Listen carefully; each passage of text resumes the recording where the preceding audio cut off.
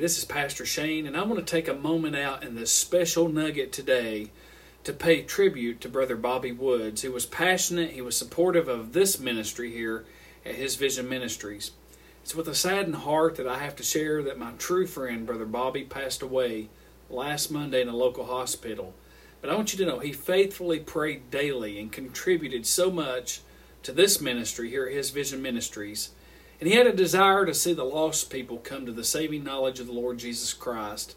Listen, Brother Bobby was instrumental specifically in two ministries that we support, and that is Shoes for Orphan Souls and also the Samaritan's Purse Operation Christmas Child. You know, I had the honor to be able to speak on his behalf at his life celebration service this past Saturday. And so our prayers and condolences go out to all of his friends and family members during this time. I want you to know Brother Bobby will be greatly missed. And so today I want to dedicate this nugget and pay tribute to him, to Brother Bobby, and I've entitled this nugget, To Live as Christ and to Die as Gain. You know, over in the book of Philippians, it deals with ways that we as believers should be living. And when the Apostle Paul wrote the letter, he was imprisoned in Rome. Think about that for a moment.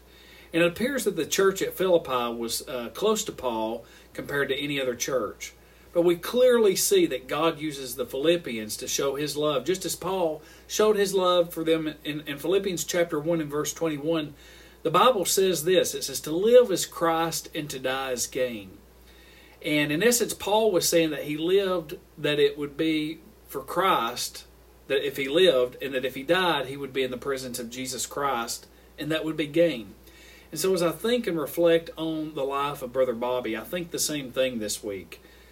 He lived, and he was living for Christ, but now he's died and he's in the presence of the Lord, and that's a gain for him. Friend, we must all come to the conclusion in life that our life on this planet Earth, that it's very temporary. One of these days, every single one of us who have placed our faith in the Lord Jesus, we're going to see Him face to face. And we're going to receive, the Bible says, a glorified body. And so we should be just like Christ. And so to die is gain. You know, there's many believers out there who believe that trusting Christ will end their current battles in this life. I want to be honest with you. That's a fable. This is the beginning of so many battles. And so for now, the question still remains. How does Christ want me to live? Friend, we need to follow Jesus every day in worship, praise, prayer, obedience. Jesus should be in total control, and He ought to be in the center of each of our lives. We must strive to be just like Christ. Amen? Be just like Jesus.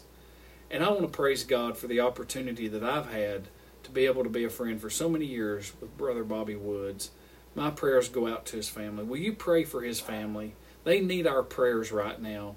Many of his family members couldn't even come to the celebration service because they were dealing with COVID. So remember that as well. I love each of you. Thank you for joining today. We'll see you again in next time's Nugget. Have a blessed day.